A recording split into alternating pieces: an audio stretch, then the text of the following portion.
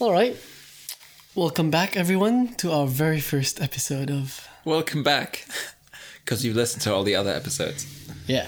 Well, hopefully you'll come back to this one after you've hit all 100 of it, I guess. Oh, that's right. As in, people are going to re-listen to this one. Yeah, like Stranger Things and That's stuff true. like that.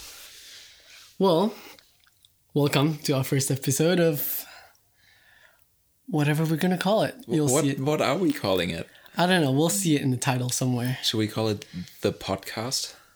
The podcast. Yeah. Sounds great. Great. Welcome to the podcast, guys. Yeah. So, this is part of us being creative and doing a 100-day creative challenge. It's the 100-day creative challenge, but I guess at the very start I need to give mention to Benjamin Hastings, who has spoken this over my life on Thursday. We're doing a podcast titled Whatever You Want It to Be. So over the next 100 days, we're going to do a podcast with whatever you want it to be. And so this is the first one. That was a very touching moment. It's good. Yes, so I guess to kick things off, why are we doing this, Christian? Why are we doing it? 100 days, we are doing a 100-day creative challenge in the lead up to Worship and Creative Conference. We're not doing just a 100-day creative challenge, but we're also looking at all these Psalms of Ascent, which makes you question, what are the Psalms of Ascent? I'm very glad you asked, which are the Psalms 120 through 134. So Right. every Monday we're going to be looking at, including this Monday, we're going to be looking at a Psalm of Ascent. And because we started last Monday, we're going to look at Psalm 121 this Monday. But I guess it's for us a creative challenge to lean into Creative Conference, to not let this be another event, but for us to stay sharp and for us to grow into our creativity and lean into God and see what He really has for us in our creativity. So I'm really excited to do this with you, Marcus P. Me too. I chose you not just because you're my housemate, but I think you bring a lot of good things to the table, talent aside, but the heart and wisdom that God's put into you. So really It's very excited to kind. see what this comes out with. So It's going to be a really good podcast. it's gonna be. To kick things off, again, why are we doing 100 days? What about it? About, creating something day after day. I think 100 is important. just a great number. Mm-hmm. And it also happened to be 100 days till Creative Conference last Monday? Thursday week ago. Ah, So not this last Thursday, but the Thursday before. It was 100 days until Creative Conference, which now makes it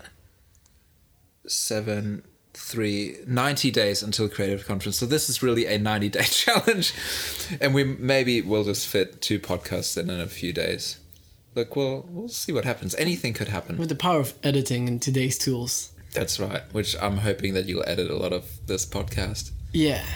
Because you're the creative one. I'm the production guy. No. You're not just... You're creative technology guy, which includes creative. So you're just like multi-talented. I really like that, Not that I'm multi-talented, because I'm... You really are. Anyways. If you haven't checked out Marcus's drum please, videos... No, please don't. Please hop This onto is not YouTube a straight after this podcast. great time to digress into that. But I really like that what we used to call ourselves as production has been, over the years, pushed towards creative technology, because one, it doesn't create a separation between the creative team on platform and off platform, but That's right. We're all part of the same team. yeah, but it also, I guess, empowers us to know that we're creative despite being very techie people talking about 100%. buttons and stuff. Yeah. How good. So we should that would be a good topic to talk about. Yeah, that will be... The podcast, whatever you want it to be, 100-day creative challenge. So I'm looking forward to that. Yeah, looking forward to hearing from you guys what exactly you want to hear from us. We should have guests in this. We should. Oh my goodness. And you know how I designed this room to have people over and not a single person has been over? Let's create it to be a space for people to come in. That's it. So stay tuned, guys. Stay tuned. Lots more to come. Yeah. Before we close this extremely random podcast and figure out what the heck we're doing, I liked kicking this off because doing this with Christian means I have to do it.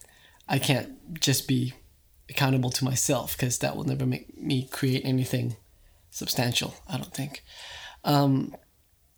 What is the role of discipline in being creative, Christian? Oh, wow. I'm asking you because I think you have something to offer in this, because one might say I can hear good bass tones from my room every day. That'd definitely be an overstatement. I guess discipline, that's a very good question. I don't feel like I've got like the wisdom to fully answer this question. I was reading a Gabe Kelly post today, and if I recall it right, it is amateurs practice till they get it right, and professionals practice till they can't get it wrong. And Wow. I know for me that's true. Like I've practiced a lot to get it right. I've practiced a lot to get by, to know what I need to know to pass. But actually playing until I can't get it wrong, like knowing things back to front, not just knowing, oh, these are the bass notes, but knowing every single aspect of the song in any given key. Being able to recall it, being able to listen to music and know what it looks without picking up an instrument. I guess that just comes from practicing, and I'm still a long way away. But I guess any half hour, any 20 minutes I get to work on my craft actually puts experience under my belt and helps grow my craft, and I just see value in the everyday. And I guess that's discipline to me, just valuing the mundane, the scales, the basic musicality, and being good at that, at like knowing that you play better when you're a well-oiled machine, not just when you know, oh, I've got this, I don't need to practice. Yeah. I like that. I like that you went to machines, not because you're German and not because I'm Asian and we both do cars really well, but yeah. But there you go. That's great. That's my 2 cents on discipline. I don't think it's the 2 cents, it's just mine. Hey, those are pretty good 2 cents. A few more of those and we'll have $1. That's right, 50 more of those 2 cents. But you can edit that out. I probably won't. That was great. That was a great moment. All right. Well, is there anything you want to say in closing, Marcus? just because I'm a bit hung up on this thought of machines, like you just ended that thought on. Not just machines, but well-oiled machines. Well-oiled machines. That's right. Exactly. I like to think in that manner, well-oiled machines aren't machines that, you don't touch. They're not machines that are idle and doing nothing. So well-oiled machines are always doing something and being taken care of, and I guess doing all the mundane stuff, like you said. It's not left to rust. It's not look after itself. There's someone behind it, opening it up, oiling it, I suppose.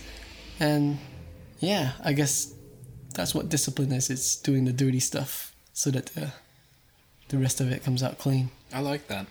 Yeah. I think there's a lot of truth to it. Very good. Great. On that bombshell, goodbye. Goodbye. We'll see you soon. See you tomorrow. See you tomorrow.